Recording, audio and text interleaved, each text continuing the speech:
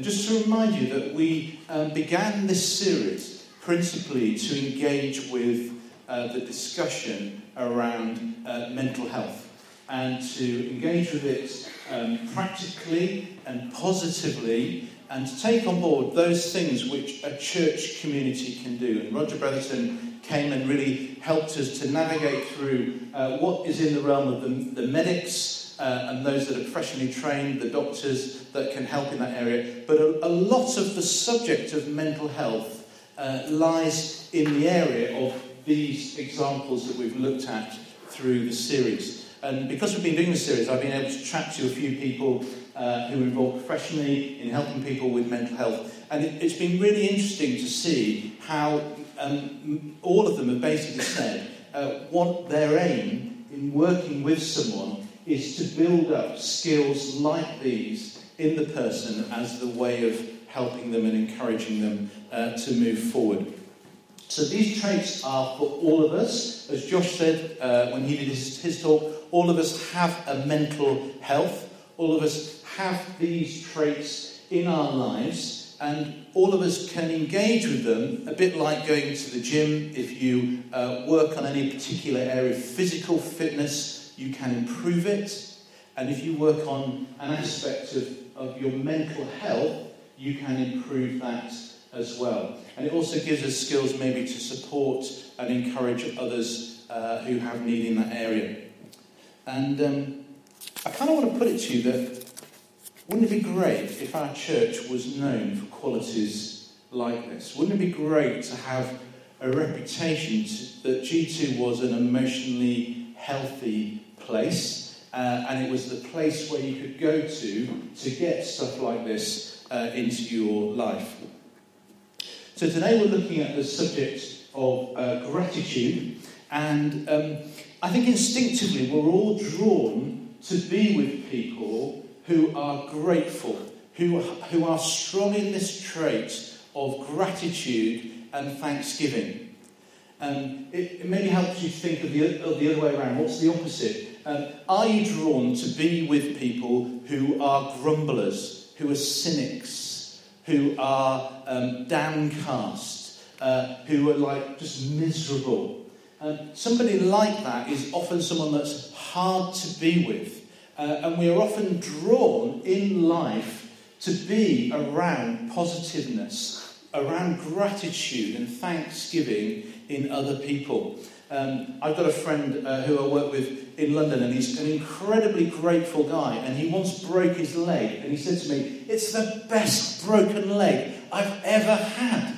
Now, he's like, wherever I am on the scale of gratitude, he's way higher up on that scale. But that kind of describes who he is in his life. He's the kind of guy that you would want to hang around with, because even when he's got a broken leg, he can make it sound good, like you almost want to have a broken leg as well, just to get in some of the joy and the action that he's feeling.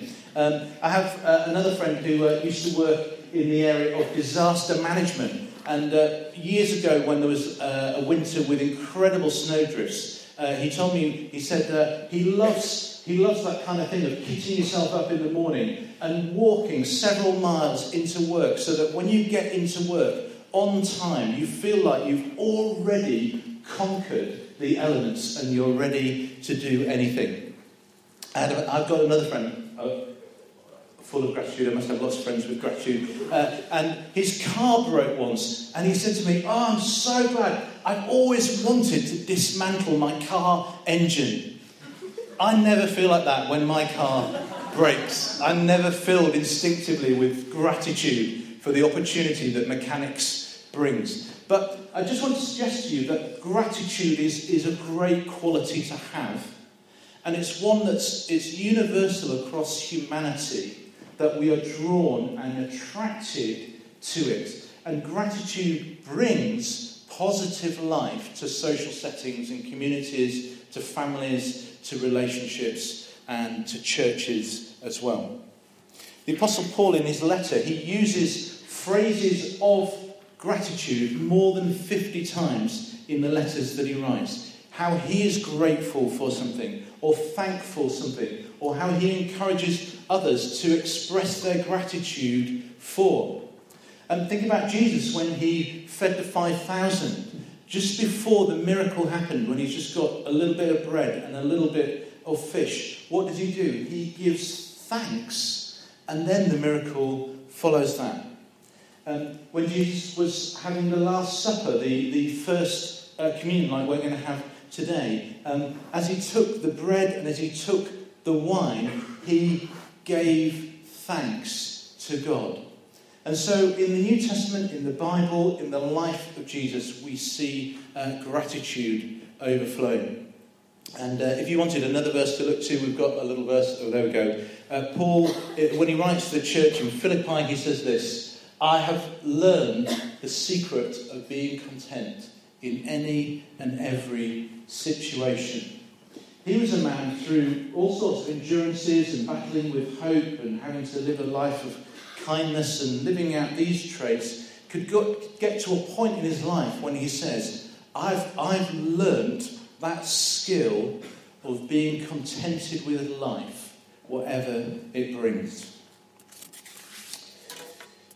So we're going to chat at our tables, and I want you to kind of answer two questions that are related together. And the first is this: how grateful or thankful are you now? So are you as a person, how grateful or thankful are you? And then the follow-on question is, how grateful and thankful would you like to be? You can engage with this any way you like. You can use numbers like 1 to 10. You could use adjectives to describe yourself. You can draw a picture. You can tell a short story, whatever it might be. So amongst the creativity that is due to, there will be myriad ways of expressing that. But try and get a sense of where are you now on gratitude and thanksgiving, and then where would you like to be? So a chance to say hi to the people on your table. Just 2 minutes to do that. So off you go straight away.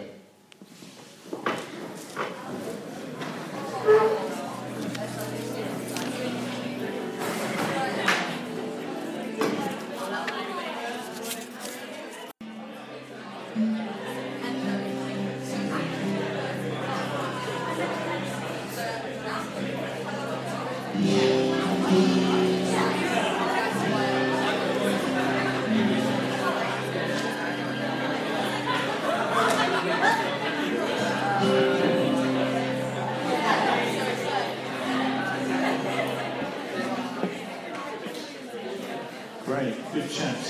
It'd be great by a show of hands to get a feel of where you were on those two questions. So you thought about where are you now, and then you thought about where would you like to be. So let's do the middle one first.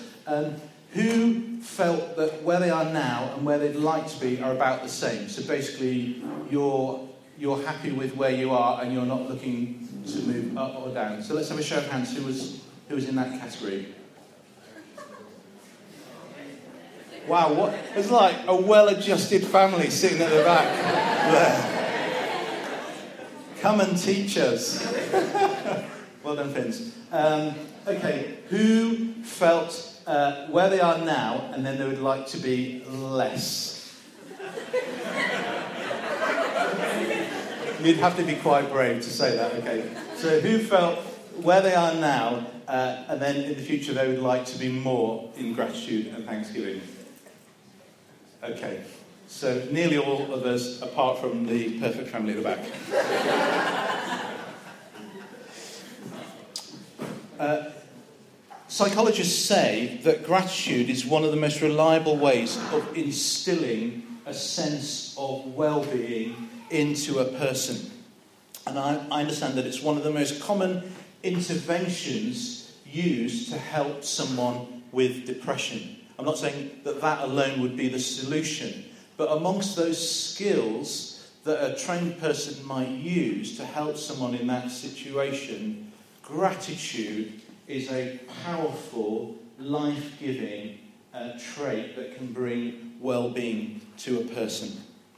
When we are grateful and thankful, we take things as granted, not for granted.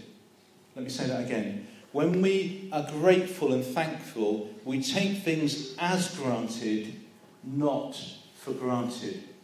So gratitude, unlike kindness, which we talked about at the beginning of the series, which is about, in a sense, what you give or do for others, gratitude, in a sense, is a measure of you. It's a measure of who you are. Your gratitude may affect others, but in a way that's secondary to what gratitude is, which is it's an honest outflowing of your own heart. It's a descriptor, an observation of where we are in terms of our own life and our lot in life. Gratitude says this: focus on what you have and focus on who you are. So gratitude is not about hope, where we talked about how we might look forward to where life might be different. Gratitude is the exact opposite of that. It refuses to be satisfied by looking forward to when things might be different. Gratitude is an honest assessment of the now in our lives. Gratitude is when you look at your life and you enjoy it. You assess your life and where you are, and you take enjoyment for it. And these two words linked together, gratitude and thanksgiving. We are grateful for something, for things, and we are thankful to people. Other people to God. We're grateful for things, we're thankful to people. So gratitude and thanksgiving go together. Now, during my research this week, I read that 6 years ago, psychologists discovered that there is probably a gratitude gene in our DNA.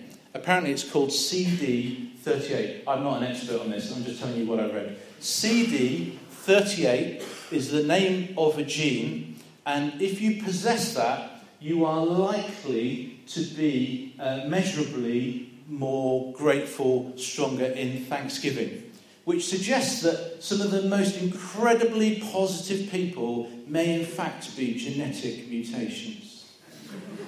Actually, I know some people who are unbelievably positive. So I'd love to be able to get like a little, inexpensive DNA kit, and I could just test them and see, is this like because of your DNA?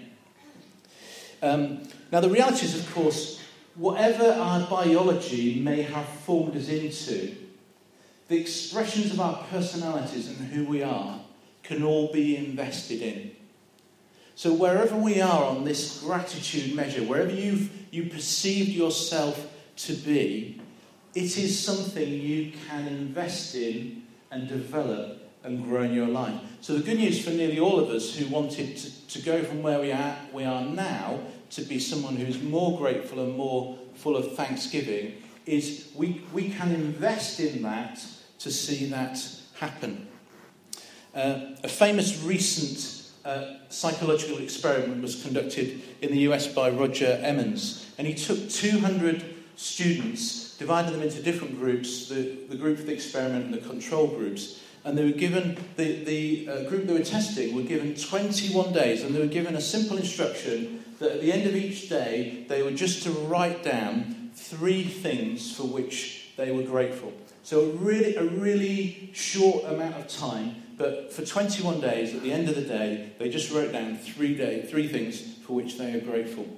Then they tested them. I don't know what they did, like blood tests or stuff like that, but they found that group, compared to the other groups, were happier, healthier, they were exercising more, their measurable physical fitness had increased, they had a better immune system, and they were happier, more contented people. A more recent experiment kind of repeated the same idea, and all that experiment got people to do is at the beginning of the day to force a smile for 20 seconds. So just to force themselves to smile. So not like, to listen to a joke and thereby to smile, but put a smile on your face for 20 seconds at the beginning of the day, and it demonstrated a similar benefit, that that engagement with in a sense, almost a fake way of being grateful, had an effect, a knock-on effect in their lives. And like I said before, what if the church was known for it? Like if you had a fire in your house and you would think, I wonder who can help with fires, you'd go to the fire brigade, wouldn't you? You'd be like, okay, the fire brigade might know something about this. We've got a fire, we'll go to them for some help. Or if you had an educational need, you might go to a school or a university, because instinctively you'd know if we're in need of education, that's the place that we might go. What if the church was not known for controversy, but was known? Do you know what? If you need to be encouraged, or you need an investment in your emotional well-being, then the first place, top of the list of where you would go to benefit in that, is you would go to the church. Now, in a way, I think I'm preaching to the choir. You're all converted already. You all value gratitude and thanksgiving. You recognise it's a good thing. You recognise the benefits for you, the benefits socially in terms of that's the kind of person I'd like to be, and it's something we would all like to improve on.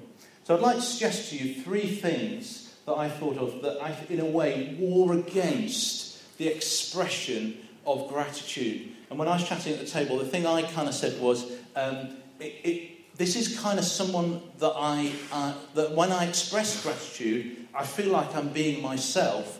But the thing is, there are often things in life that war against me expressing or engaging with this idea. So maybe you can think of things that war against this as well, and I want to suggest to you 3 that I thought of. The first is post-materialism. Okay, you know what materialism is, don't you? Materialism is when you need something in order to be happy.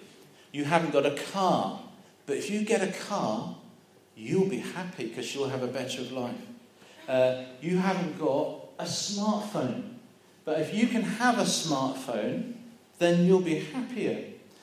You haven't got a girlfriend, but if you can get a girlfriend, you'll be really happy. That's materialism. Materialism says you need something, and that something will benefit your life in the area of happiness and fulfillment.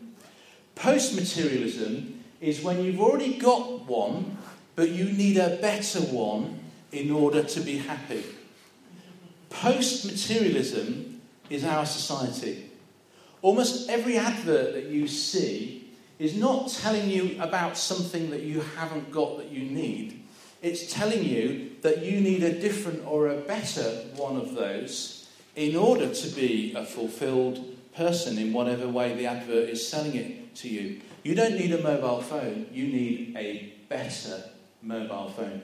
You need the latest, best mobile phone. And then if you've got one of those, you'll be one of the cool kids. You'll be really happy. Or you need a better job. The reason you're not happy in life is because the job you're in isn't rewarding you enough. But if you get that promotion that you applied for, then you will be happy because you've got a better job. You already had a job, but you're getting a better job. Or you need a better girlfriend. You've already got a girlfriend.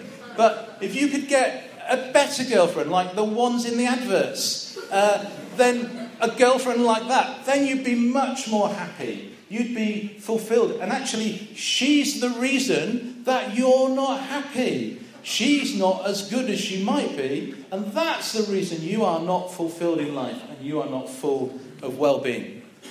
So this is the society that we live in. Everyone advertising a product, almost everything that you see on television is trying to convey you that type of logic and that type of thinking. And it puts us on what's like a sort of happiness treadmill. And a happiness treadmill is when you're always chasing the thing that you haven't yet got, that when you have that in your life, then you'll be the happy person that you want to be.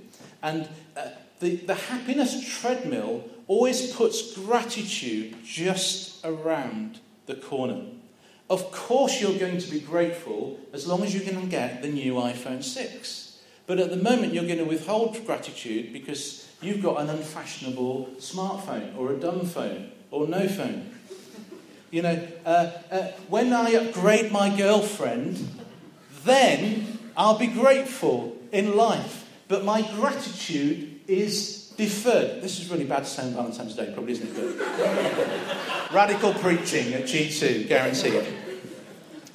This is the mindset often that's when we talk about things like a lottery. Lottery is an example of a happiness treadmill.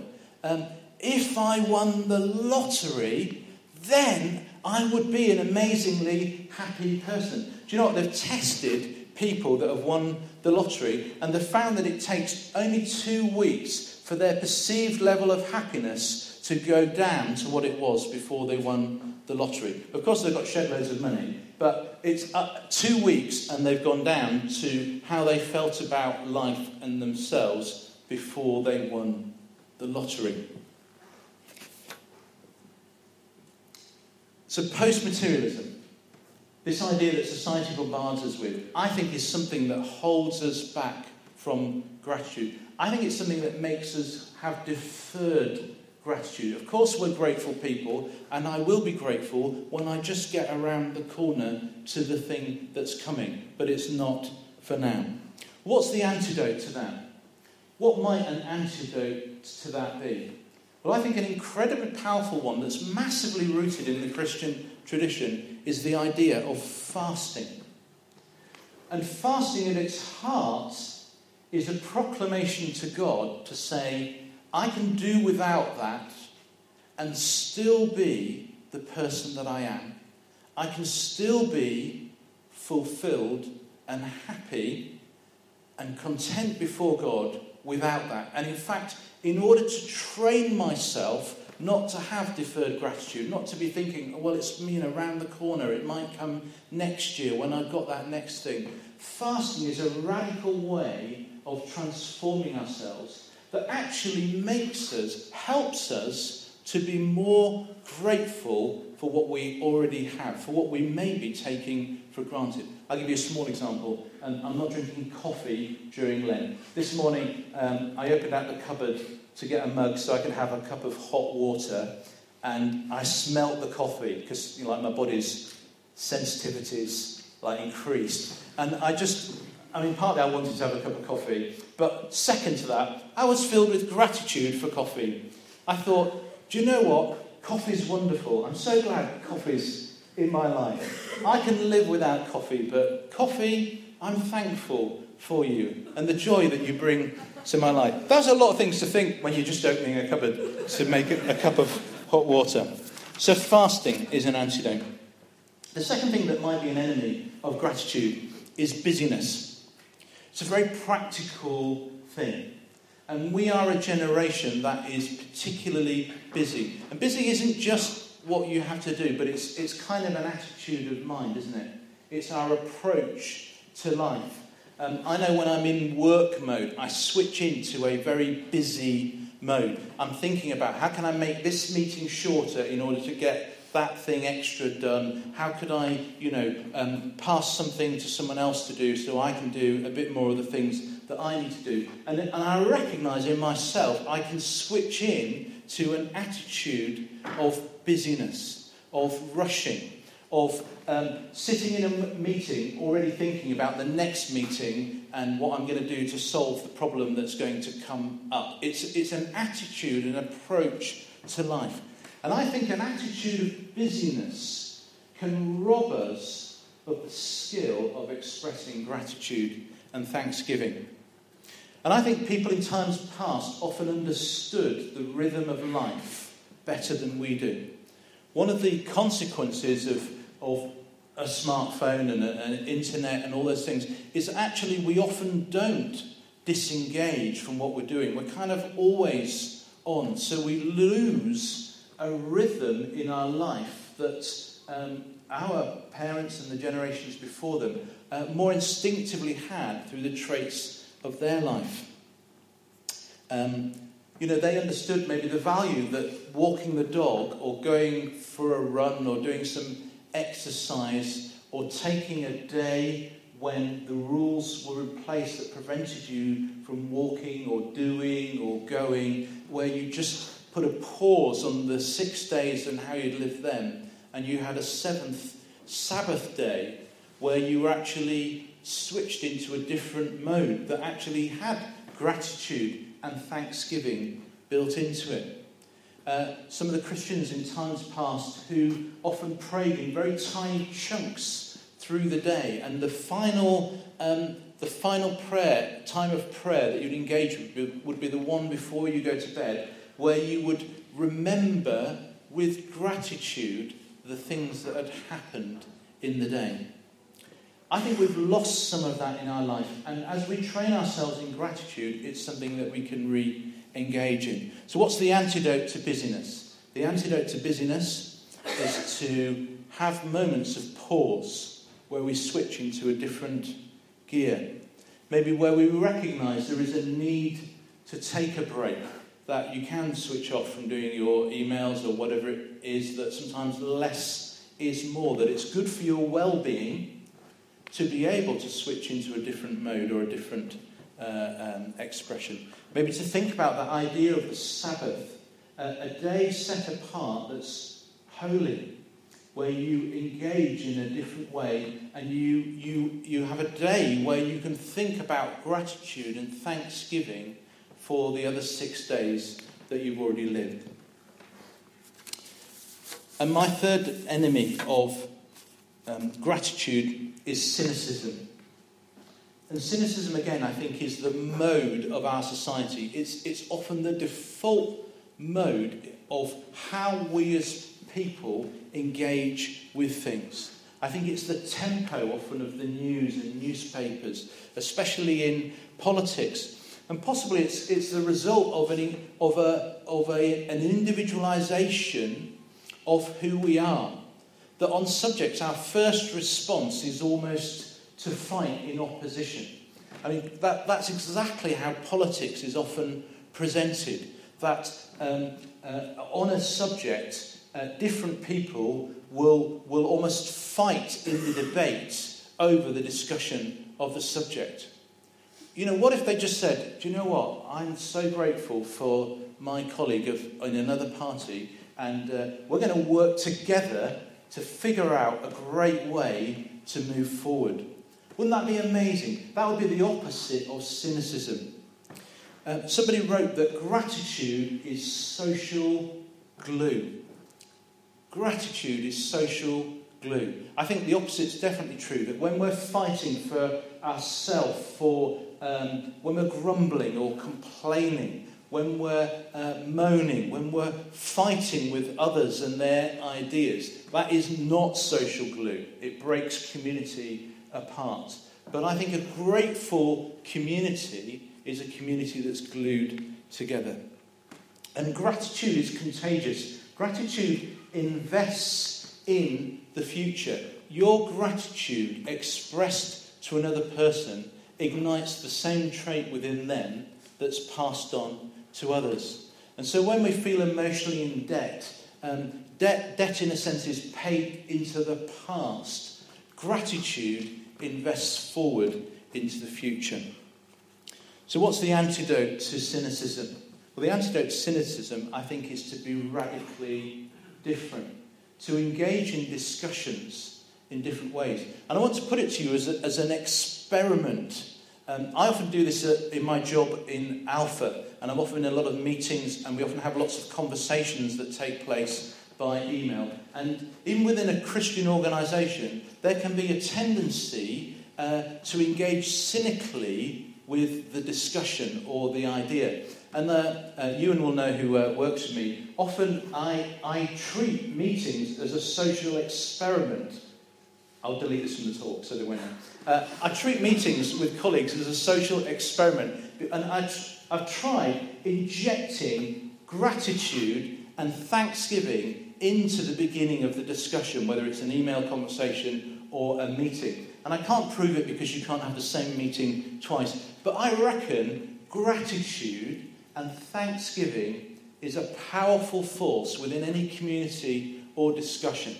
Now, maybe you can translate that to your setting, your family, your workplace, your neighbourhood, some activity or interest that you're involved in. Maybe you can perceive where that community has a cynicism or a negative emotional trait. Try the experiment of injecting gratitude and thanksgiving into that discussion and see what happens.